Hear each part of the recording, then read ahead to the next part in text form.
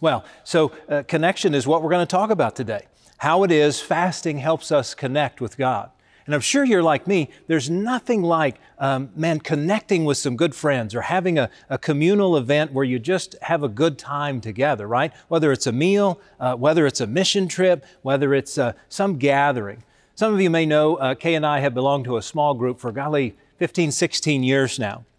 Started at a previous church. We gather every month. It focuses on faith and food and good wine. And every time we gather, we spend time talking about faith, praying together, and enjoying one another's company. We've watched our kids grow up.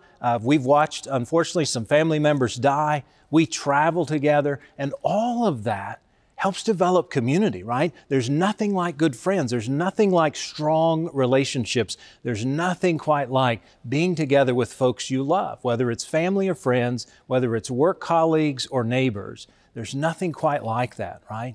And today I want to talk a little bit about that because I'm convinced that this community, this connection is possible through our fasting.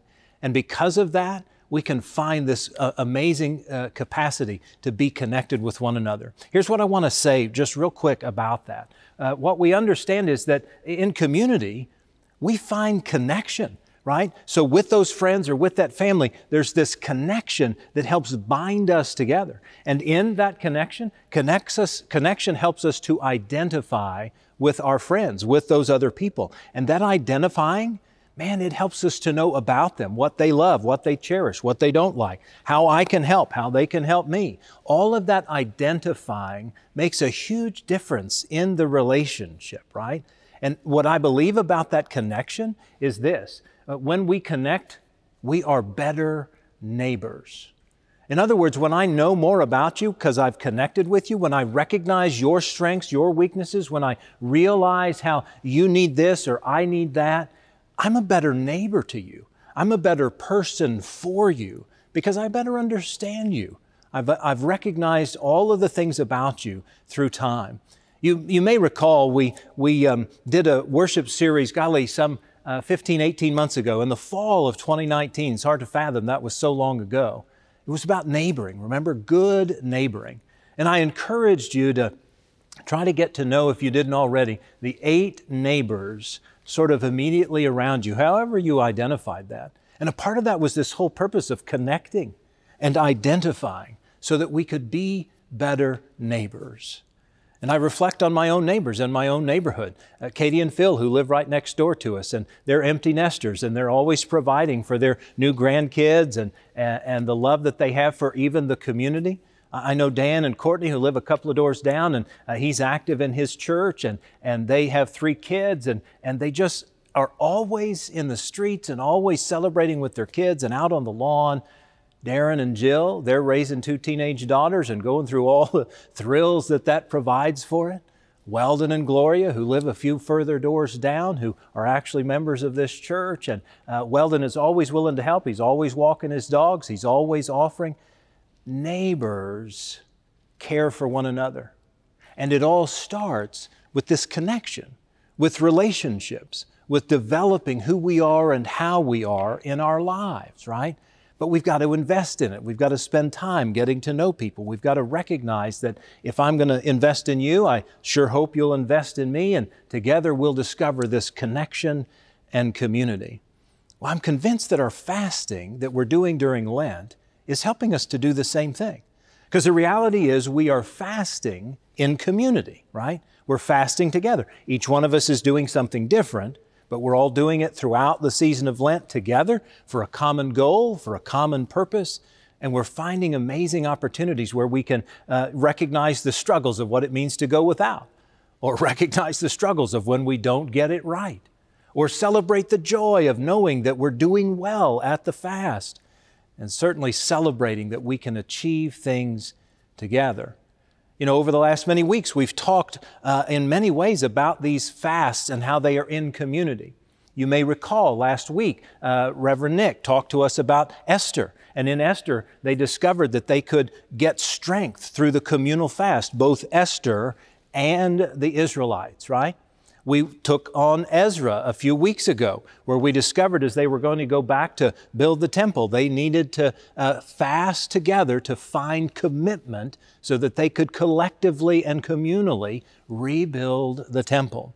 And then you may recall further back than that, we went into the early church in the book of Acts, and Paul and Barnabas and the early church fasted and prayed so that they could take the gospel out into the world, so that they could find direction for how they were going to do that. All of this was fasting in community. All of it was the gathered body of folks fasting together in order to accomplish a phenomenal goal. Well, today I want to look at the prophet Isaiah. In Isaiah, one of the great prophets that Jesus quoted more than any other prophet, he speaks about fasting in a very unique way. And what we'll learn today, I hope, is that he encourages us to fast not only for community, for connection, but also because of that community and connection, we offer justice and mercy in the world. Now, it's a little bit of a lengthy text, but it's got some powerful words for us about how we should fast and what that fast ought to look like. So it's in Isaiah chapter 58, and it's a dialogue, if you will, between Isaiah and God and the people. So the people start this way. They say, "We have fasted before you," they say. Why aren't you impressed? We have been very hard on ourselves, and you don't even notice it. This is the people speaking to Isaiah. "I will tell you why," Isaiah responds. "It's because you are fasting to please yourselves. Even while you fast, you keep oppressing your workers. What good is fasting when you keep on fighting and quarreling? This kind of fasting will never get you anywhere with me. You humble yourselves by going through the motions of penance, bowing your heads like reeds bending in the wind. You dress in burlap and cover yourselves with ashes. Is this what you call fasting?" Then listen to what Isaiah says to them. "Do you really think this will please the Lord? No, this is the kind of fast I want. Free those who are wrongly imprisoned. Lighten the burden of those who work for you. Let the oppressed go free and remove the chains that bind people. Share your food with the hungry. Give shelter to the homeless. Give clothes to those who need them, and do not hide from relatives who need your help." I've done that a couple of times. Then your salvation will come like the dawn, and your wounds will quickly heal. Your godliness will lead you forward, and the glory of the Lord will protect you from behind. Then, when you call, the Lord will answer, "Yes, I am here." He will quickly reply. Well, if I were hazarding a guess, my hunch is you may not have thought about fasting in the way that Isaiah just described it. I mean, that was quite unique, right? He sort of recognized that the Israelites were fasting as they should have done, right? But they were fasting in such a way that it really was all about themselves. It was really just all about show. And so Isaiah goes on to speak on behalf of God to say, this is not what fasting is. And he sort of highlights two real clear things, that we're fasting so that we can be in relationship with others. And in part, that relationship with others is about serving them and helping alleviate their suffering and helping to make things possible that might not otherwise be possible. Here's what I believe Isaiah suggests. Isaiah suggests that we fast for connection, for justice, and for mercy, right? I mean, when he begins to describe what it is God's looking for in the fast, it doesn't look like fasting in the traditional sense at all, does it? It looks like helping the poor and making right what was wrong in the world and helping alleviate the problems and the sufferings that people are going through. That fast is a strange and yet powerful way to connect with God and connect with neighbor. Notice it's also a little different in this way. Isaiah tells us that this fasting is not for ourselves, but it's for others. It's for the way of God, because God wants us to be just and right, to set free the oppressed, to help right the wrongs that are in the world. We hear this not only from the prophet Isaiah, but we hear it from Micah as well. Some of you may know the prophet Micah, and he speaks a powerful word when they were asking, well, what is it we're supposed to do, God? How are we supposed to live? And the prophet Micah says, you know what you're supposed to do. God's told you. And what is it that the Lord requires? He requires for us to do justice, to love kindness, and to walk humbly with God. And what Isaiah is reminding us is that understanding of how we live in community, it's by connecting with God and connecting with others through service in the world. Isaiah is reminding the Israelites, and he's reminding you and me, that when we fast, particularly in community, man, we find this connection with God and with others that helps us to love our neighbor and helps us to love our God. And that's what we're called to, right? Those are the two great commandments. Remember the very first time I recognized that this was true. It goes way back, friends. It goes some 30 plus years ago when I went on a mission trip that changed my life. It changed how I understood God. It changed how I understood people. It changed how I understood poverty. It changed how I understood my faith. It made all the difference in the world. Some of you may know it. It's called the Appalachia Service Project, or ASP. Our own youth here have been a number of times. They're hoping to go this summer as well. We're certainly hoping that will be possible for them. But at ASP, it's a home repair ministry that helps to make homes warmer, safer, and drier. And this first time that I went, I entered into a fast that I didn't even know that I was entering into. I didn't have any intention of entering into it. But during this fast, it made all the difference in the world for me, and I hope for those that I was with, to connect with God and to connect with others. I'll never forget it. So we go to West Virginia, and we go to work on a home that is roughly 900 square feet. This is not the exact home, but this is highly similar to that home and others that I've worked on over the years. There were 7 people who lived in a home just like this. It was divided equally into 4 rooms, a kitchen, a living space, and 2 bedrooms. There was no running water. The way they got water was they ran a hose to the stream out by the house and pulled it in through a window into the kitchen. There was 1 light in 1 room. There was no electricity, and 7 people lived there. We went to help make the home warmer and safer and drier. We went to rebuild the back porch, and as we deconstructed the existing porch, it was obvious that in the wintertime that was probably an outhouse so that they didn't have to go too far away. It was a very different experience. But you know what I encountered while I was there? I encountered connection. I encountered connection with a newfound friend in the family of 7 who lived in that home.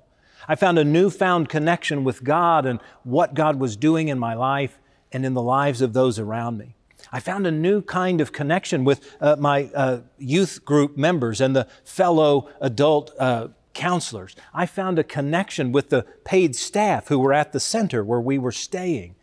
I found a new kind of connection with life and with faith.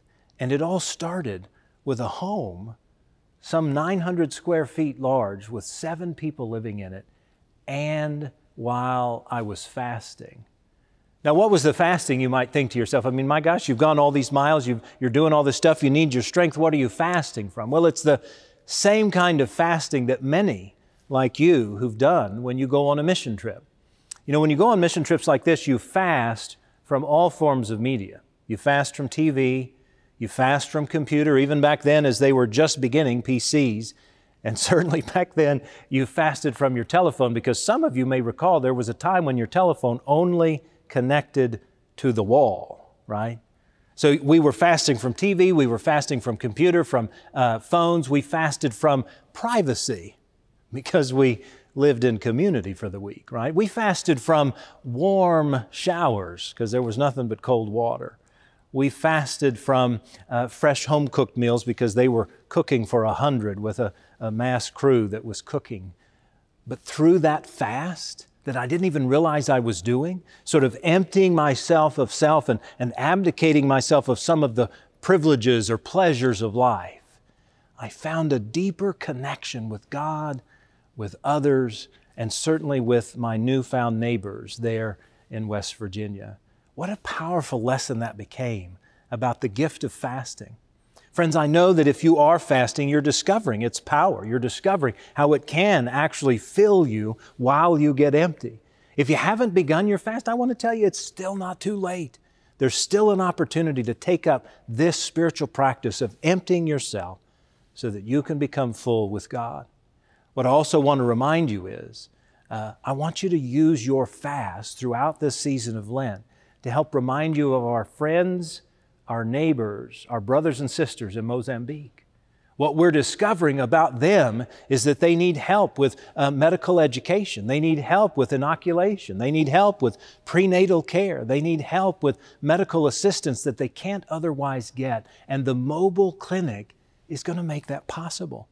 And it's only because we are now praying for them, that we are emptying ourselves of self and connecting with God, that we also recognize that we've got a connection with our brothers and sisters in Mozambique. And because of that, we're identifying that they have a need, and we're recognizing that we can help. And so, friends, you see, this is the power of fasting in community, because we find connection with God and with neighbor, and we recognize we can do something about it. We can do something with it. Isaiah had a powerful truth for us today. It's to recognize that when we fast, it's not just for us. It helps us spiritually. It helps us in our relationship with God, but it's also for others. When we connect with God and with others, we recognize God in others, and we recognize our need to identify and relate. So friends, I pray this week, next week, and over the next few weeks as we lead towards the cross and the resurrection, that as you empty yourself of self, you will discover the powerful gift of the fullness of God as you connect in community with God and with others. Will you pray with me? Holy and blessed God, thank you for filling us. Thank you for offering us so much in life, for giving us the opportunity to identify with our friends and neighbors in Mozambique, for helping recognize that we can make a difference for them, but even, God, that they can make a difference in our own hearts and in our recognition of our need to serve and to share and to offer hope to others. God, thank you for our neighbors in Mozambique, and thank you for the gift of your love that helps bind us together in community, that helps connect us with one another, and helps us to remember that we're all one in Christ Jesus our Lord. God, this is our prayer, and we lift it in Christ's name. Amen. Friends, let me also thank you for your generosity every single week. Whether you give electronically or you bring a check or you schedule your giving, we are just so grateful because you make ministry possible. If you'd like to make a gift today or sometime in the week to come, you can always text the letters TMUMC to the number 45777, or you can go online to tmumc.org/give, where you can schedule your giving or you can give a one-time gift. But whatever you do, we are grateful. Thanks so much.